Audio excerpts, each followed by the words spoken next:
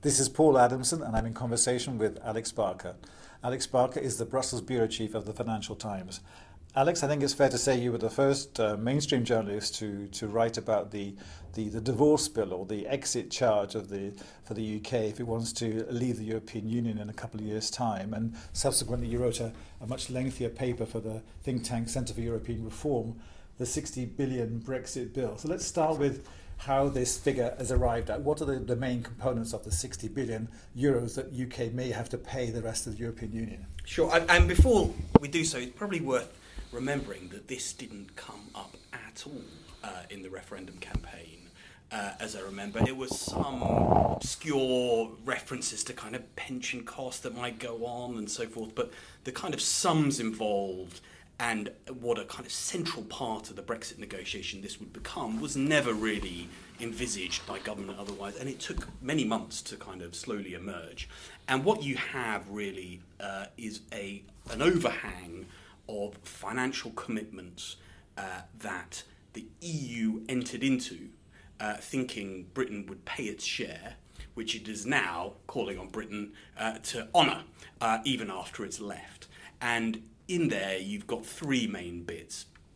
One covers contracts, what they call commitments in the jargon, right, that are entered into in an annual budget round that haven't been paid yet. So there's usually a big gap between commitments and payments, and it's at about 240 billion, roughly, at the time that Britain will be leaving in kind of end of 2018. And what share of that would Britain be eligible for? Well, I mean, that's an open question as well. You can look at the kind of traditional share of contributions that the UK would make, and it's somewhere, 12% if you include the rebate, up to maybe 14% depending on the calculations you're using. If you're just looking at the share of kind of national income, that's about 15%. So, I mean, they'll argue about that for a long time. It makes quite a big difference.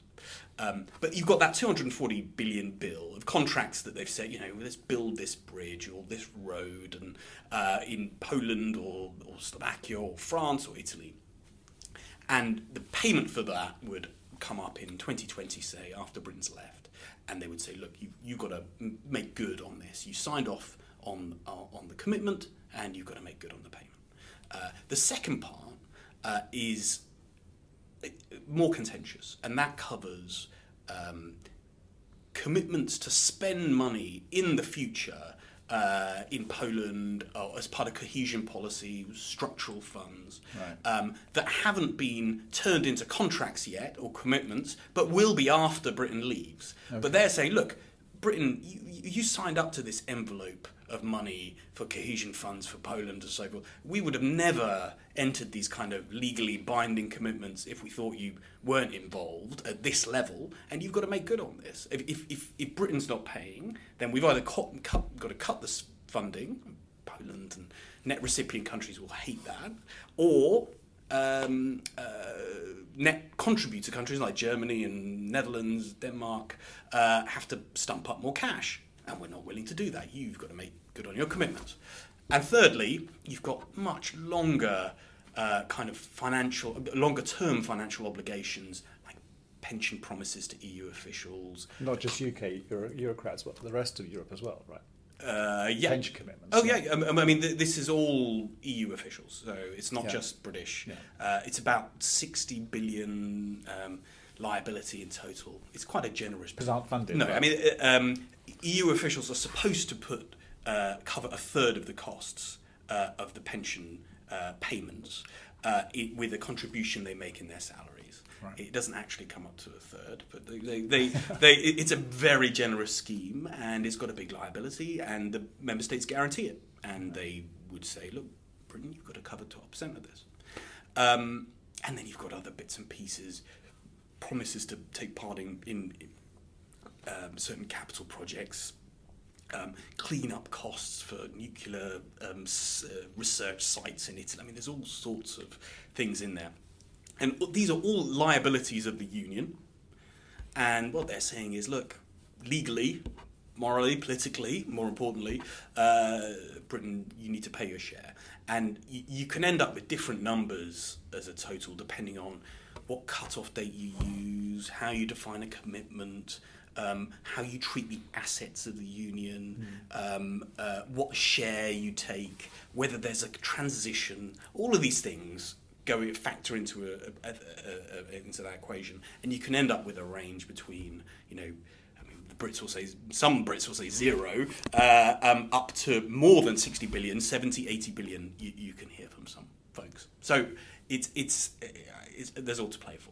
Well, as you say in your paper, the longer paper, the CER think tank paper, that it's curious because the great scheme of things, we know now that the EU budget represents about 1% of EU GDP, just under 2% of public spending by member states, and so the amounts involved in relative terms aren't that enormous, even though in the popular mind, certainly in the UK, in the referendum, it seems like a much bigger figure thanks to some of the claims made by the campaigns.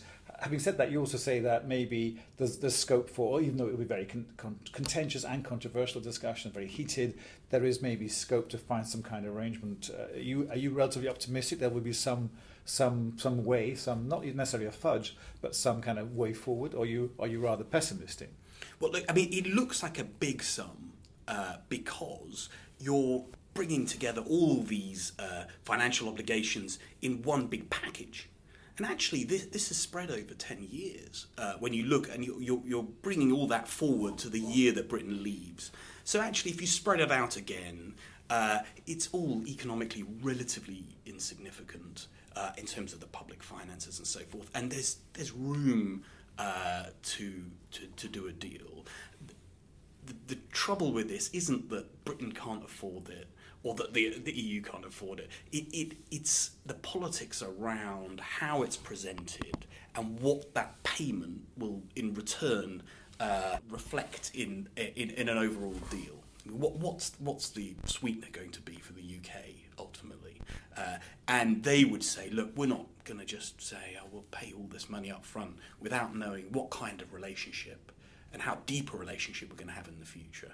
And so you can see the money as being not just, to a deal ultimately between the EU and the UK, and at the same time the dynamite that could blow up the whole thing. Because if the politics turns against a deal in the UK, those pushing for a kind of cleaner break with the EU will use the money as one of their big weapons. Okay, and let's be clear about something. It's still not totally clear in my mind. I think Michel Barnier, the European Commission and the Commission's chief negotiator, has said that the budget bill, the exit charge you call it, will be a significant part of the negotiation under Article 50, and things like discussions of trade deals or whatever will not be part of his mandate per se. Obviously, there'll be attempts to try and discuss the future relationship and transitional arrangements, obviously, as part of that process. But his focus, if I'm not mistaken, is very much on these kind of issues we're talking about, the budget liabilities of the United Kingdom. Is that correct? And therefore, it will dominate the discussion for the next few months. Yeah, I mean, the first stage, the first phase of this is about the divorce, and the divorce has two crunchy kind of policy elements. One is people, who are left on I wouldn't say the wrong side of the border, but migrants who exercise rights and ended up on the wrong side of administrative line. Right. And the second one is the money and how those obligations are recognised and calculated. Now, they haven't gone for what would be the hardest approach, which is to say, look, we're going to work out the bill and we're going to get you to say, Britain, that you're going to honour this before we talk about anything else. But what they are going to do is say, right, we've got to decide on a methodology. We've got to decide what an obligation is, what a commitment is, what the numbers we're using. And ultimately, the 27 need to be satisfied that the Brits are going to pay somewhere in the region of what they need in terms of their budget gap. Right. Now, it might not have a number at the end of... It won't have a number at the end of that first phase, say the end of the year. But you're going to have a sense of, whether this is 20 to 30 or 30 to 40 or 0 to 10. And so the politics, in a way, will maybe just as difficult as actually if you were, signing up to a number in the end. And the budget, if I'm not mistaken, is one of those few areas where whether you're a net beneficiary or a net contributor, you basically have the same objective: is not to be, not to suffer financially as a consequence of the UK departure. So this is one area where the discipline, solidarity, if you want to call it, of the EU27 is very pronounced. Oh yeah, I mean there is one goal, and that's making the Brits pay. I mean there's and the Germans are extremely reluctant to top up any gap, and it would, if there was a budget crunch, it's not just the money they lose out on, but they're entering an extremely torturous, difficult discussion between East and West about how that kind of grand bargain that they've had over the last 20 years is going to continue in the future around structural funds, cohesion spending, solidarity, and you can see Germany starting to think, well, we're offering all this financial solidarity, where is that going to be matched by Poland and other Eastern countries on our priorities like migration and other areas? So that discussion you wouldn't want accelerated on the EU27 side. You want to probably enter into that in a more gentle way. When you say gentle way, but it's the way you describe it gives the impression, to me at least, that the UK is in a pretty weak bargaining position when it comes to budget liability. They really can't. They may complain about it. They may be having their feet held to the fire by some of the popular media back in the UK. But at the end of the day, they are on weak ground. Money is one of their biggest points of leverage, actually, as well. You've got to think. I mean, you're right to say that there's no way, if Britain makes no financial contribution, it's almost impossible to imagine a serious and ambitious trade relationship going on in the future. Because if you can't sort out your past commitments, what hope is there for your future arrangements? The leverage comes from the fact that Germany doesn't need the money, but they all want to avoid this budget gap in the short term. And there, the UK has, some flexibility to cover what's a politically kind of uncomfortable gap for them with that long-term budget. And so, the MF, the multi-annual financial framework, which is the long-term budget of the EU, was supposed to run to 2020. They would start kind of discussing what to do after that now. If you had a hard break, they would have to start talking about it now with a gap of, 7 to 10 billion euros a year that no one would want to fill. Okay, you wrote this paper for CR just before Article 50 was triggered. Now, maybe a slightly unfair question, but now that 50 has been triggered, do you sense, as a way to maybe broaden discussion beyond the narrowness of the budget liabilities of the UK, any sense of how the discussions of Article 50 will be taking place? Well, the format, I think. Well, I think that the Commission is still to be discussed, I guess, but I think the Commission would take a more traditional trade-like approach to how this is done, and the idea is maybe you'd have a week of kind of formal talks every month, and then 3 weeks where 1 week you do debrief and talk to member states, and then 2 weeks of prep and arranging position papers, doing the consulting, the backroom work, and then you'd have another kind of week. So it comes down to not many days of face-to-face talks between the kind of big players, and of that, the first section, a lot of it is going to be spent on the kind of technical details of this bill, and there's plenty to discuss. There isn't an obvious, clear, legal, accounting answer to this. Whatever you might be told by somebody, and this is going to be a political solution ultimately, and what they're doing is just kind of shaping the building blocks in a way to be able to come up with something that will kind of stack up politically in the end. Well, as we know, the Article 50 itself is a 2-year time frame. Yeah, we all know that. But in effect, and if we go along with Mr. Barnier's interpretation, there has to be a deal in place by the autumn of next year. Point one. Point two, it had a series of important elections this year, one out of the blue in the UK coming up on June the 8th, which people weren't expecting until a couple of weeks ago. And therefore the effective negotiating time is quite limited. At the same time, the limited time available for discussion is going to be dominated by the budget bill discussions. For the first part, yes. Now, does the election help in solving the bill problem? The UK election, yeah. Probably yes, to a degree. Why? The election moves the timeline to 2022 in terms of when Britain will be making a political judgment on the kind of final deal. And it means that rather than having to explain this in a 2020 election as was planned before, you have a bit more room to do a transition. Now, a transition might also mean budget payments, contributions. You could see out the MFF. And every year of participation in the budget that the UK would be part of reduces the final exit bill. So it makes the politics easier. Now, if you can sell the transition contributions, that is. But it does, stretching it out, means that you're running through those obligations in a more kind of steady manner than if you were faced with it as a kind of upfront one-off bill. So I think most people are assuming, maybe unfairly, that Mrs May will be re-elected with an increased majority in about 6 weeks' time. Does that strengthen the hand and weaken the opposition at the same time, or not? Or will she actually use her new mandate to use more flexibility, maybe, because she won't be too concerned about, or less concerned rather, about some anti-European, pro-Brexit backbenchers in her own party? It's hard to tell. I mean, as you're saying, she certainly has more time to play with, right, potentially.